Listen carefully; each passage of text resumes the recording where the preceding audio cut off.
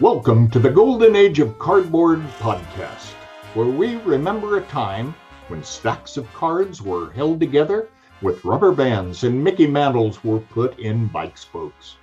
We hope you will enjoy and reminisce as you come along with us as we tell stories about the baseball cards from the Golden Age of Baseball. We will examine the state of the vintage baseball card market and talk to some of the greatest collectors in the hobby. You won't be hearing us talk about any chrome or shiny cards here. Now, to take you on this retrospective journey, here's your host, direct from the shallow end of the gene pool, my son, Mike Moynihan. Yo and hello everybody, Mike Moynihan here, and welcome to another episode of the Golden Age of Cardboard podcast. My co-host right there next to me, Andy Davis. Hey Andy, how you doing, man? I'm doing good, Mike. It's a little bit colder here today than I like, but it's about 30 degrees, so I guess it's that time of year, right? Winter is here. Winter is coming. Winter is here, to quote Game of Thrones. One of my all-time favorite shows. I think people that live in different parts of the country, like you live in Texas, I live in Oklahoma, and we kind of have like two seasons here. We have hot and cold. Like there's really not much of a spring and not much of a fall. We just go from one extreme to the other. Yeah, last week, it's 45 degrees here now, and we're supposed to get, freezing precipitation potentially tomorrow, and it was 90 degrees like last Friday. Yeah, same here. It was high 80s, I think, here. You guys get a little bit hotter, and I think at times we get a little bit colder maybe. Yeah, but it's certainly a world of extremes. Yeah, nuts. I can't believe it, man. This is the 9th episode of our podcast here. 9 episodes. That's pretty impressive. So far, so good. I think, and the response has been really great from most people. In fact, almost all people. And I wanted to tell you that when this episode drops, we're ranked usually in the top 50 of all hobby podcasts. So that's certainly due to your influence. So I appreciate that. I don't know about that, but that's not bad. For a relatively new podcast, that seems pretty good. Yeah, but I think we're building a great audience, and all the people have been really great in terms of support and positivity, and I appreciate that. And we're just trying to do all sorts of cool things. And today we're going to do something for the first time that we haven't done on the podcast yet, and that's a kind of player profile, a deep dive into the life, career, both baseball career and baseball card career of a guy that I just have tremendous respect for what he did and what he meant to the game, the obstacles he had to overcome, and that's Roberto Clemente. Yeah, it's hard to find. I say it's hard to find. I've never really heard any collector or baseball fan that really had a bad thing to say about him. He seemed like he was a great guy as well as a heck of a baseball player. He was, and I just want to go through his career. I want to talk about everything about Roberto Clemente, which hopefully we can do a lot more of these player spotlights, player profiles. Would love suggestions in the comments for people of who they'd like to see us do. But I really want to focus on players that kind of encompass that vintage era that we're focusing on, kind of 1948 to 1980. And Clemente's career was smack through the middle of that, 54 through 1970, the 72 season. Right. And of course, everybody remembers Clemente as being a guy that died young, and that's true, and we'll get into that. But let's talk about his early beginnings. Clemente was born in Puerto Rico, and I guess one of the things I love about Clemente is he had to overcome being both Black and Hispanic. Remember in the early 50s, right? Jackie had come up in 47. Integration was happening in baseball, but at a very snail's pace.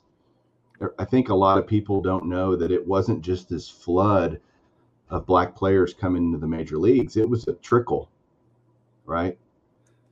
And so there weren't just every team going, yep, we're adopting this integration thing and we're all in and bringing the best guys from everywhere. But Clemente caught the eye of some scouts when he was playing in Puerto Rico in the winter leagues. And do you know who Clemente was actually originally drafted by or signed by? He wasn't drafted. He was signed by a team. Do you know who he was signed by? I do not. If I had to, I'll take a guess, and this will probably be totally wrong, but I would say the Dodgers. You are correct. Okay. He was signed as an 18-year-old kid by the Brooklyn Dodgers at the time. Well, I mean, the only reason I would guess them is just because they were kind of the pioneers of, bringing black players into professional baseball. So they were ahead of the curve. So that's sure.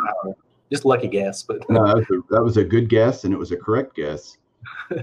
And so Clemente signed with the Dodgers in February of '54, went to play for the Montreal Royals, which is the same team that they sent Jackie Robinson to, if you remember, before he was called up to the majors. And he, had a lot of issues. He was, dealing with just the climate, and because it's Montreal's, cold in February or whatever, and dealing with that language barrier, all that kind of stuff. One of the guys that was a huge influence on Clemente in his first year, believe it or not, was Tommy Lasorda, playing for the Dodgers or AAA team in Montreal. And so that's something I've learned so much about Clemente researching for this episode, way more than I ever knew before. And I've as much as I appreciated him before, now I really have this extra. Man, he went through a lot and did a lot and was just this amazing guy and had this amazing life. So Clemente plays for the Royals, Montreal Royals, and the Pirates came and scouted him, and they were completely impressed. Not that Clemente was playing a lot for the Royals, but that he was just in pregame and just they were watching his arm, because Clemente was renowned for his just cannon of an arm in right field and hitting during batting practice and things, because he didn't play a lot, quite frankly. He was very sparingly played. And so the Pirates were talking to the Royals. The Pirates guy, the scout, was talking to the Royals manager and said, hey, don't be playing him a lot. Don't hurt our guy, because we're going to draft him number 1. And so they didn't. They didn't play him a lot. He played sparingly that year. And of course, then the Pirates drafted him number 1 overall in the draft at the end of the '54 season. Clemente makes his major league debut in '55. He was, again, not that great early on in his career, which a lot of guys come up and struggle. Speak of Sandy Koufax or, guys like that. It takes a little bit of time. And he was young, right? He was 19 years old, 20 years old. So it took him a little bit of time to adjust to being in the major leagues. But once he did and hit his stride, man, he was just one of the best in the game. Yeah. So, one of the things that I was going to say is, like, anytime that there's a right fielder that comes up in today's game and they have like a strong throwing arm, that's one of the guys that always gets mentioned is, Roberto Clemente, because he had just an absolute cannon. And then to your point, with him struggling early on, I mean, he had to deal with so much more back then than what a young player does today, just culturally. I mean, just there's just a lot to it that went into it, right? Yeah, for sure. And players today still struggle with that, quite frankly. Yeah. There's a lot of adjustment. And then, even then, back then, there wasn't as many. Now the major league is some giant percentage Hispanic players from the Dominican, Puerto Rico, and Venezuela, and all those places. Wasn't that way, right? No. Very different game. And so a lot of life adjustments along with baseball adjustments, so, but man, he turned it on. He started wearing number 13 actually the first 6 weeks, and then he finally was able to change to his number 21, which is, there have been so many Latin players throughout the years wear number 21 in honor. The biggest one I remember is Ruben Sierra, who was also from Puerto Rico, and he wore number 21 in honor of Clemente. And a lot of Latin players have done that over the years. I mean, he was a hero to the Latin community. There's no question about it. And so 55, he has his rookie card, which is one of the all-time great, classic, iconic, whatever superlative word you want to use to describe it. It's a fantastic card, horizontal card, right? A wonderful headshot, and then an action shot. Just a great card. I mean, you've seen it obviously, right? Do you have one? I can't remember if you have one. It's funny that you brought that up, because right after, this was been like a year and a half, 2 years ago, right after I bought my Hank Aaron rookie, the Clemente rookie was the next one that I wanted to get. And right at that time is when the trimming stuff really started to heat up. So I kind of like put that on the back burner, but that's definitely one that I still want to pick up for sure, because that's a classic right there. Yeah, I'm blessed to have a PSA 4 of that card that I only bought last year at the National. Yes, I remember that. That's a great looking card too, the one you got. Yeah, I was thrilled to buy it, and I've been a Clemente guy for a long time, and I think it's also important to note. Side note, personal note. I was a Juan Gonzalez collector, Ivan Rodriguez, Ruben Sierra, and that's not by accident. I love the flair that Hispanic players kind of play with, I guess, and I mean that in a very complimentary way. Sure. And my entire adult life, I've been doing mission trips through my church and going to exclusively Hispanic countries because I speak Spanish. And it's always funny when I go to Guatemala or Cuba or wherever, and they see this big, ugly white guy talking Spanish, and I have a pretty good Spanish accent. And so they're like, man, this guy can actually talk with us. And so I've always had this love and respect for Hispanic culture. And so it just obviously I gravitate towards a guy like Clemente. And then his charity work just takes him to another level of respect.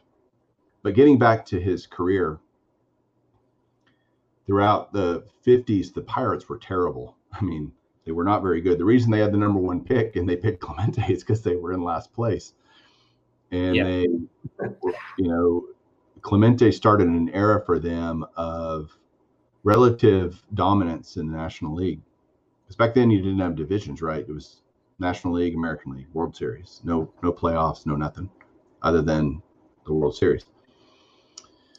So early in his career, or throughout the early part of his career, he takes the Pirates to the World Series in 1960, which is, of course, the famous Mazeroski home run in Game 7 over Berra's head, winning the World Series for the Pirates.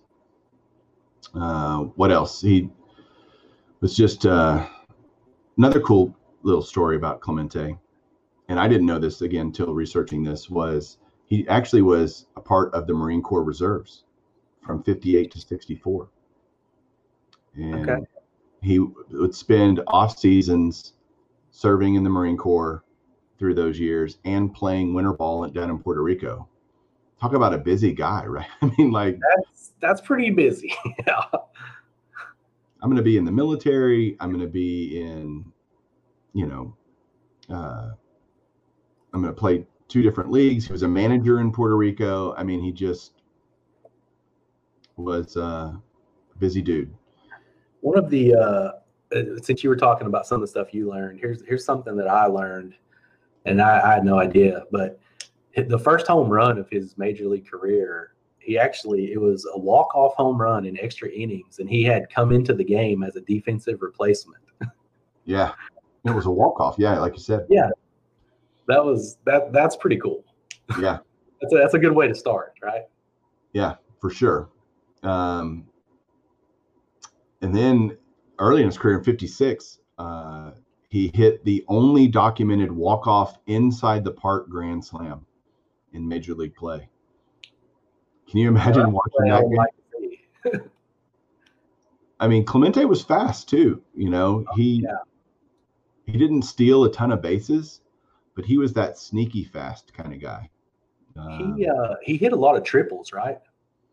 He did. He led the league once in '69, and he had double-digit triples, which today would lead the league, right? If you had anything double digits, and he did that 10 times, I think, in his career. So yes, lots of triples. So sneaky fast. Not a big power guy though. He only hit 240 home runs in his career. He was a consistent kind of 15 to 20 home run guy in his career. The one year he hit 29 home runs was 66, which is coincidentally the same year he won his only MVP award.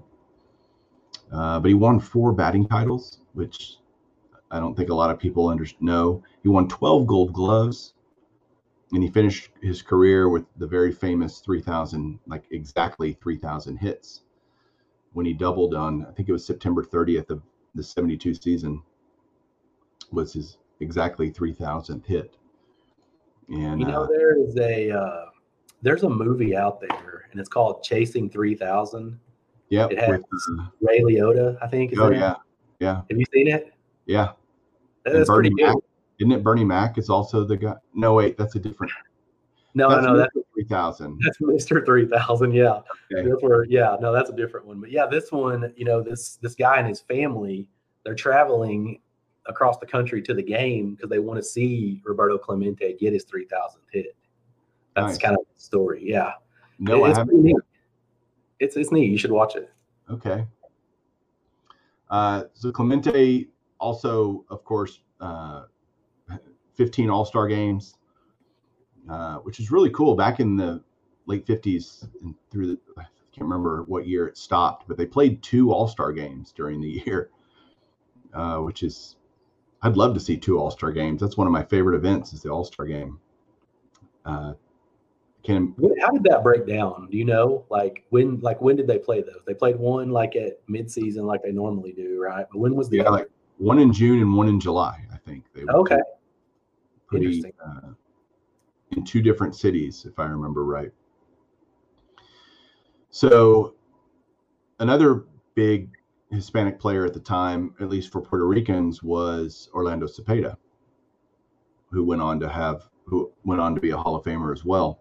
And they went back after the 61 season, they went back to Puerto Rico, and they had 18,000 people greet them at the airport.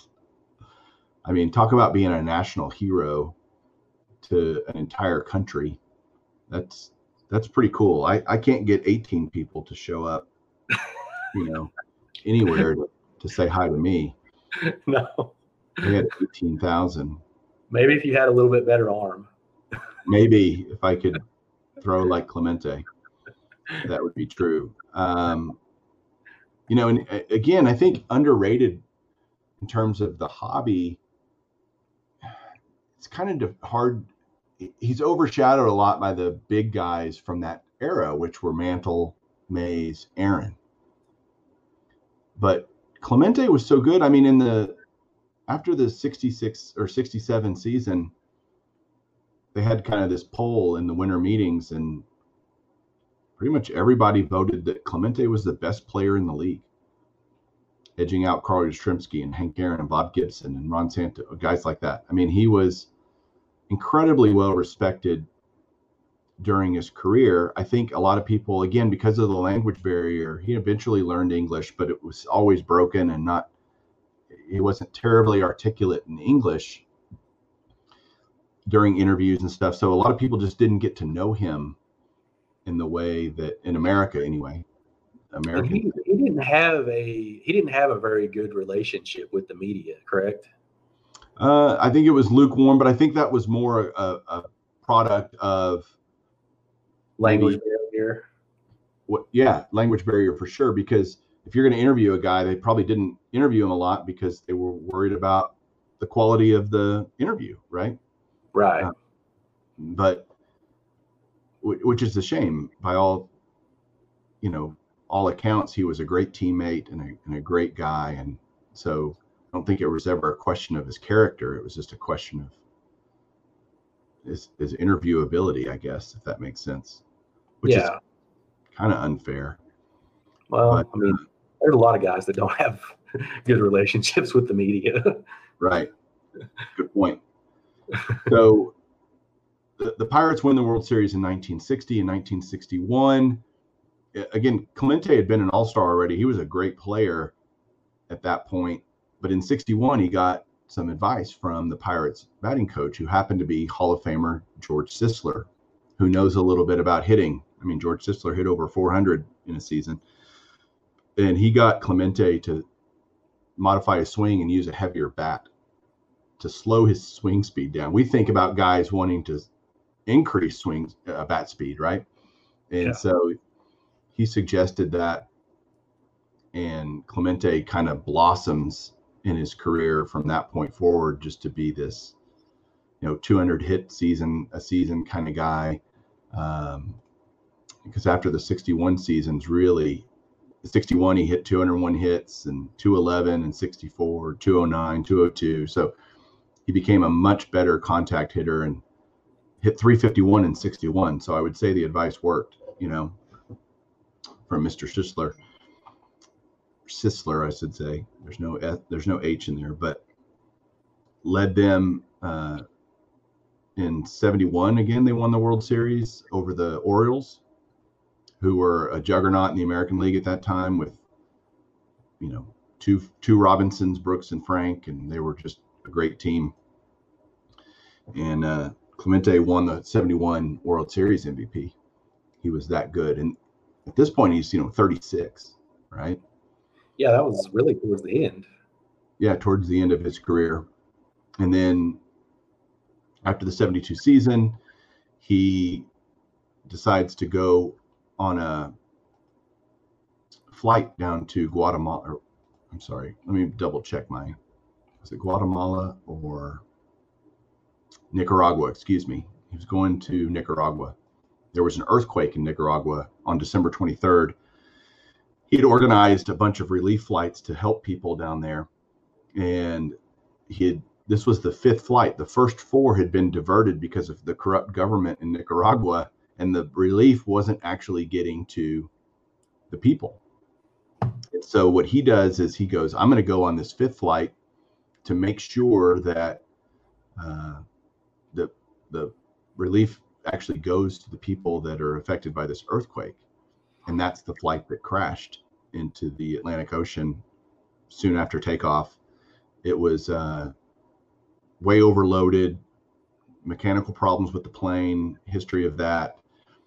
And so on New Year's Eve, 1972, Clemente passed away. His body was never recovered. It's interesting.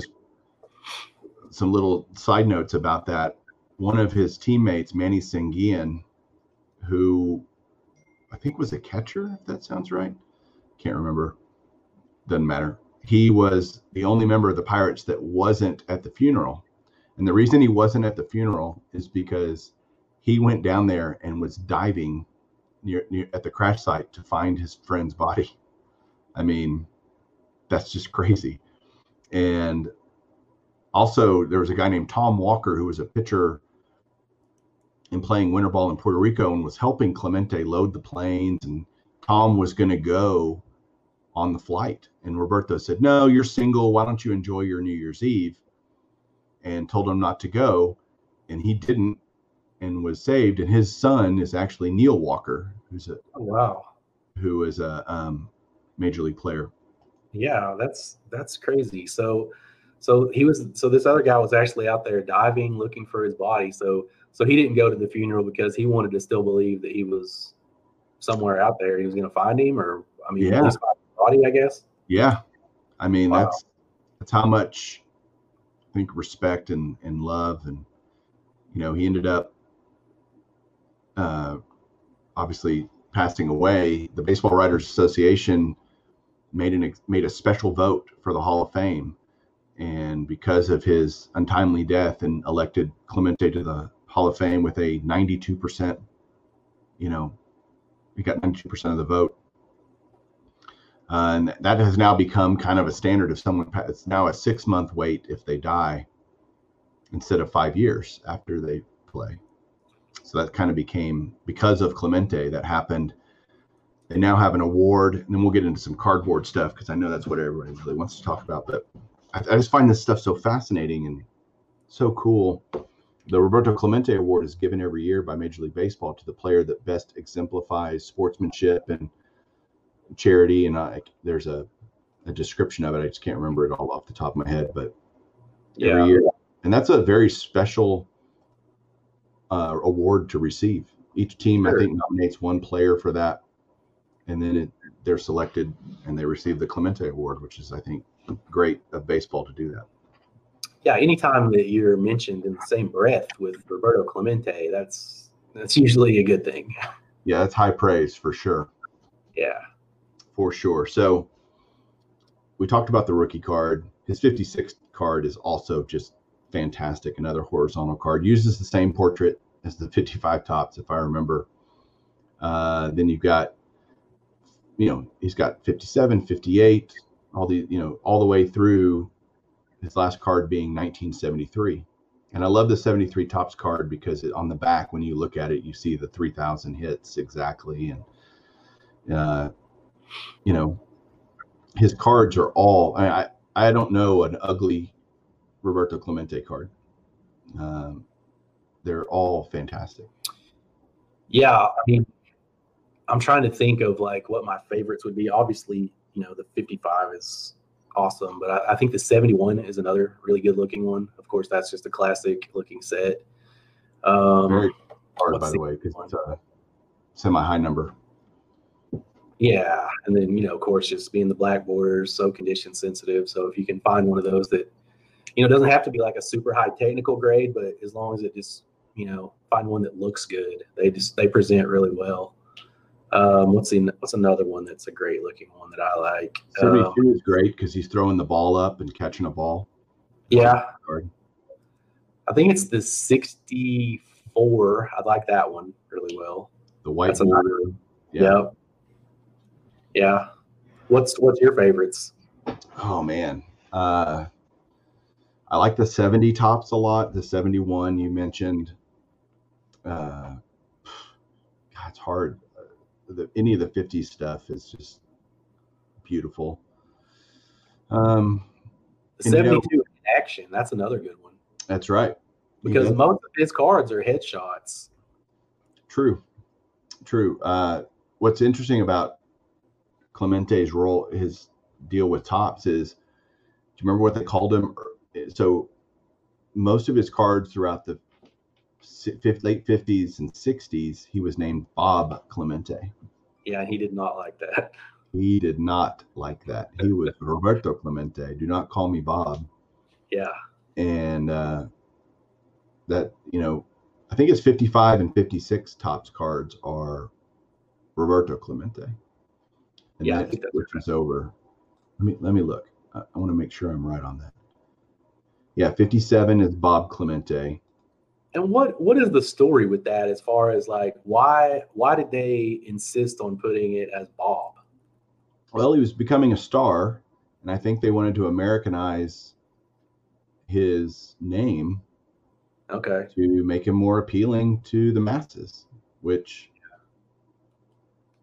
again seems silly today, but yeah, I mean, like we wouldn't do that today to a player unless they do it themselves, like Albert, don't call me Joey Bell, or Giancarlo Mike Stanton. There's guys today that'll change their name on their own, but not unintentionally like this one was. Yeah, not against their will. They put some of him. Right. So I think he went I'm going to look here. I can't remember when they finally went back to Roberto Clemente. It looks like 63. At least on the 63 Fleer, he's called Roberto Clemente. But he is Bob Clemente on his Topps cards, you know, all the way essentially to, golly, I'm looking just till 1970. They finally went back to Roberto. So from 57 to 70, or 69, I should say, he was Bob Clemente. And I guess he finally figured out a way to get him to change it back. Yeah, that seems crazy. I mean, it's hard to even understand that type of thinking, I guess, since we weren't around during that time. So I don't know. It seems weird. It's not just seems weird. It is weird. It is weird. You're right. It seems weird because it is. So the super expensive cards for Clemente are 55, 56, 57, and high grade are all super expensive. The 71 is expensive, but most of the other ones can be had pretty reasonably in kind of that mid grade. There are several PSA set registries that you can do for Clemente player runs. You can do, there's just, and this will be true of kind of any player. So this is a good time to kind of talk about that for any player that we talk about in the future. Is you'll always have a master set that you can build, which is literally every card they appeared on by every manufacturer. So if they had a Jello card or a Hostess or a Kellogg's or whatever, those will all be included on the master run. And then you have you can do a basic top set. You can do which is just his Topps base cards. You can do what's called a basic set, which is in Clemente's case, all of his Topps cards plus his 63 Fleer. And then you've got Super Topps run, where it's all the Topps cards, including the multiplayers and the all-star cards and all that kind of stuff. So lots of options if you want to go out and build a Roberto Clemente run. There's a lot of different ways you can tackle that. So how about are you familiar with the pricing on some of his Venezuelan cards? No, but I bet they're through the roof. I would think so. I mean, I'm not sure either, but yeah, those usually are pretty pricey, generally speaking. And given that I would think in Venezuela that would be a very sought after card. Oh, yeah, I think so. Right, and high demand, so probably not a lot of those are kind of running around out there. But no, I'm not familiar, but I bet they're crazy. Yeah. Good question. And then in terms of autographs, man, Clemente is a toughie. Yeah. I'm blessed to have one. I have an album page that's signed by him and Bob Veal and another Pirate.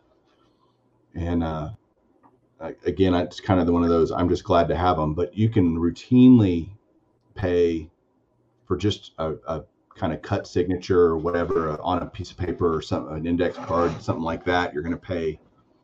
Again, autographs are much different than cards because what it's on, the quality of the signature, all determines price. It's very fluid, very sensitive to those things.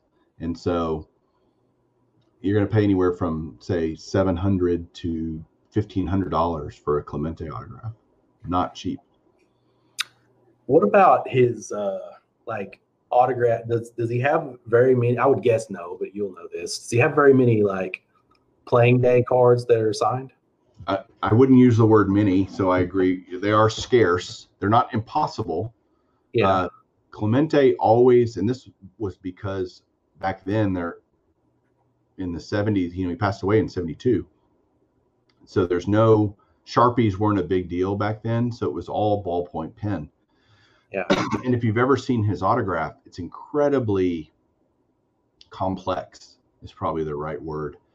It's very, just kind of all over the place. It looks almost like scribbling, and it's usually done at a weird angle. And anyway, point being, his autograph was also very large, so it was hard to fit on a card.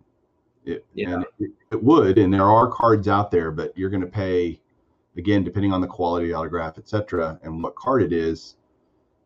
I don't know, $1,500 to $4,000 or $5,000 for a playing days card of Clemente. So, and again, remember back then, having a card signed was tantamount to destruction of the card. Yeah. And so not a lot of people did that back today. We'd consider it very normal, but back then that was not a common practice. You would have players sign an autograph album, or your ticket stub, or whatever you had on hand. You certainly wouldn't use a card. And so it was just uncommon, for sure, rare, but they're out there. You're just going to pay for them. Yeah, like how often does something like that pop up at one of the major auctions? Very rare. If you see them, you'll see them in auction houses mostly. Yeah. Not something you're going to find on eBay a whole lot. Yeah. If ever, because that's considered just a tremendously high-end item, and those will go typically to the auction houses. Yeah, I know a lot of people that like Hall of Fame rookie autograph cards. Like, I would guess there's not many of those. If I had to guess, I would guess there's probably 20 of those in existence. Wow. That would be my guess. There's very, very few of those. And those would command, I wouldn't be shocked if one of those went for $10,000 or more. Yeah, I would have thought more than that even. Yeah, if they're crazy. If they're that tough to find, yeah, because a lot of people out there love to collect his stuff. So if there's that limited of a supply, wow. Yeah. And a lot of people that have it probably aren't selling, right? Right. Yeah, why would you? Yeah, I'm going to find another one. You're not going to be able to replace it, right? That's right. They're not all over the place. But interesting. Yeah, he's got just so many great cards, and a lot of them are headshots, as you mentioned, but that's not a bad thing. He's I think a lot like Ernie Banks. He's just kind of got this look on him, and just kind of a fun-loving, loved the game, loved playing, enthusiastic. So, and then that came across in his cardboard, on his cards. So yeah, and I think like one of the things you mentioned earlier about, the reason that you like a lot of the flair and stuff like that with players like him, and another thing that I think really appeals to a lot of people is that he came up there to hit, right? Like he didn't walk much.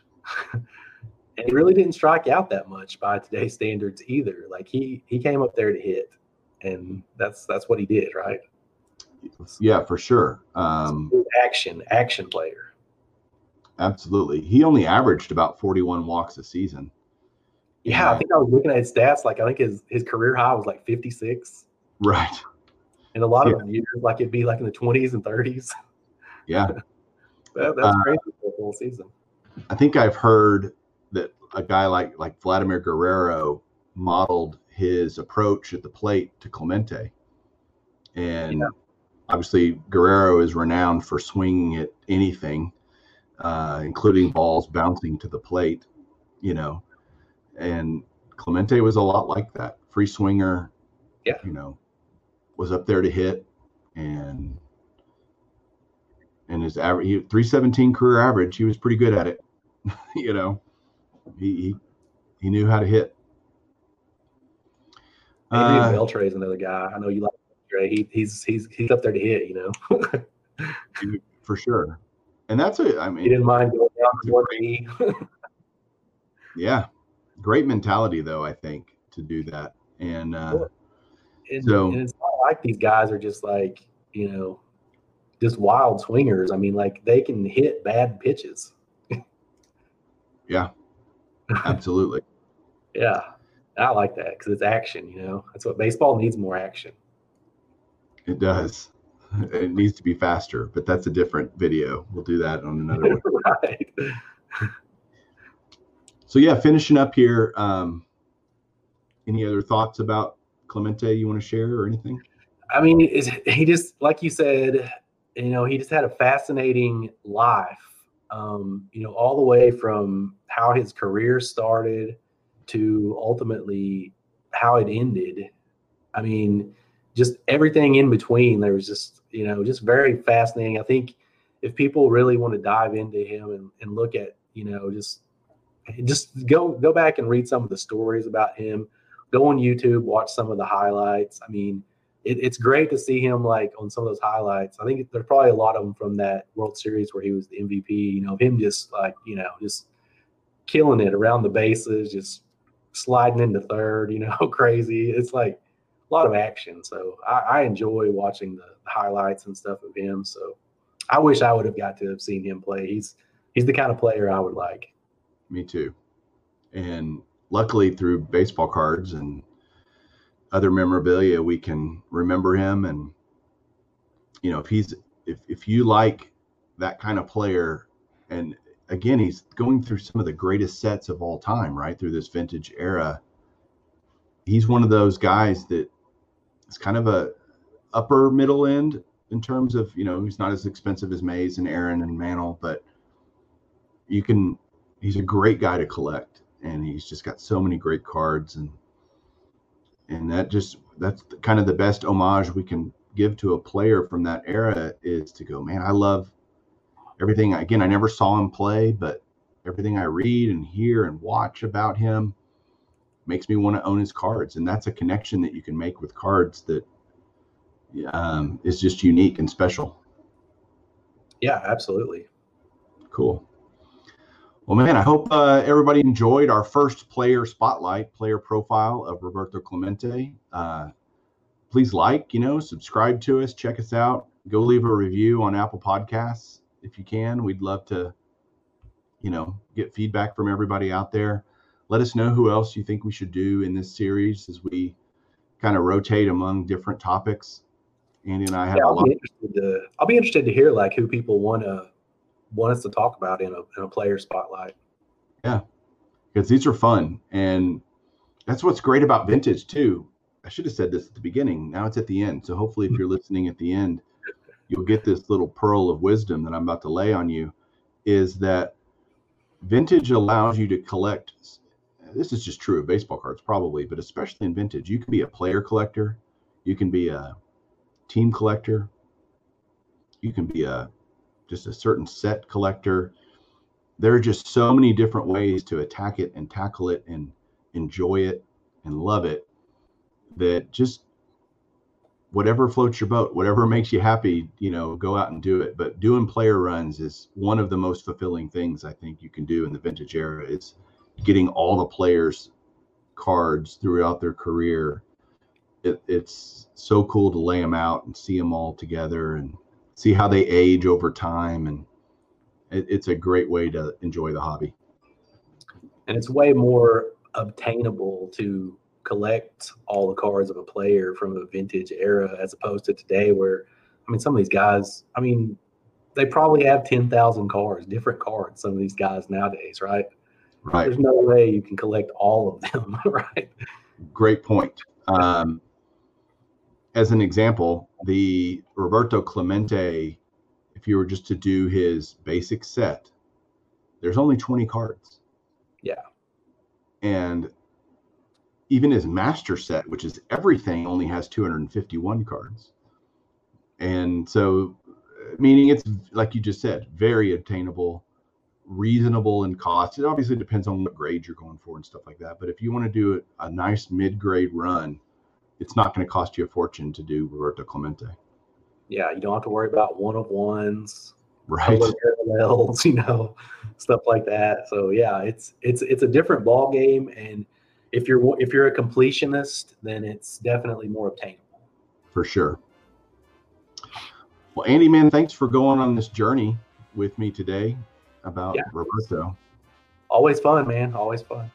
Yeah, we're always learning, and I learned a lot through this. And yeah, I did too. It's just great. So again, thanks everybody for listening, watching, participating in whatever way you are. We really do appreciate it and don't take it for granted that you're spending a lot of time to hear us talk about this stuff. So thank you very much. And hey, keep collecting. Keep collecting.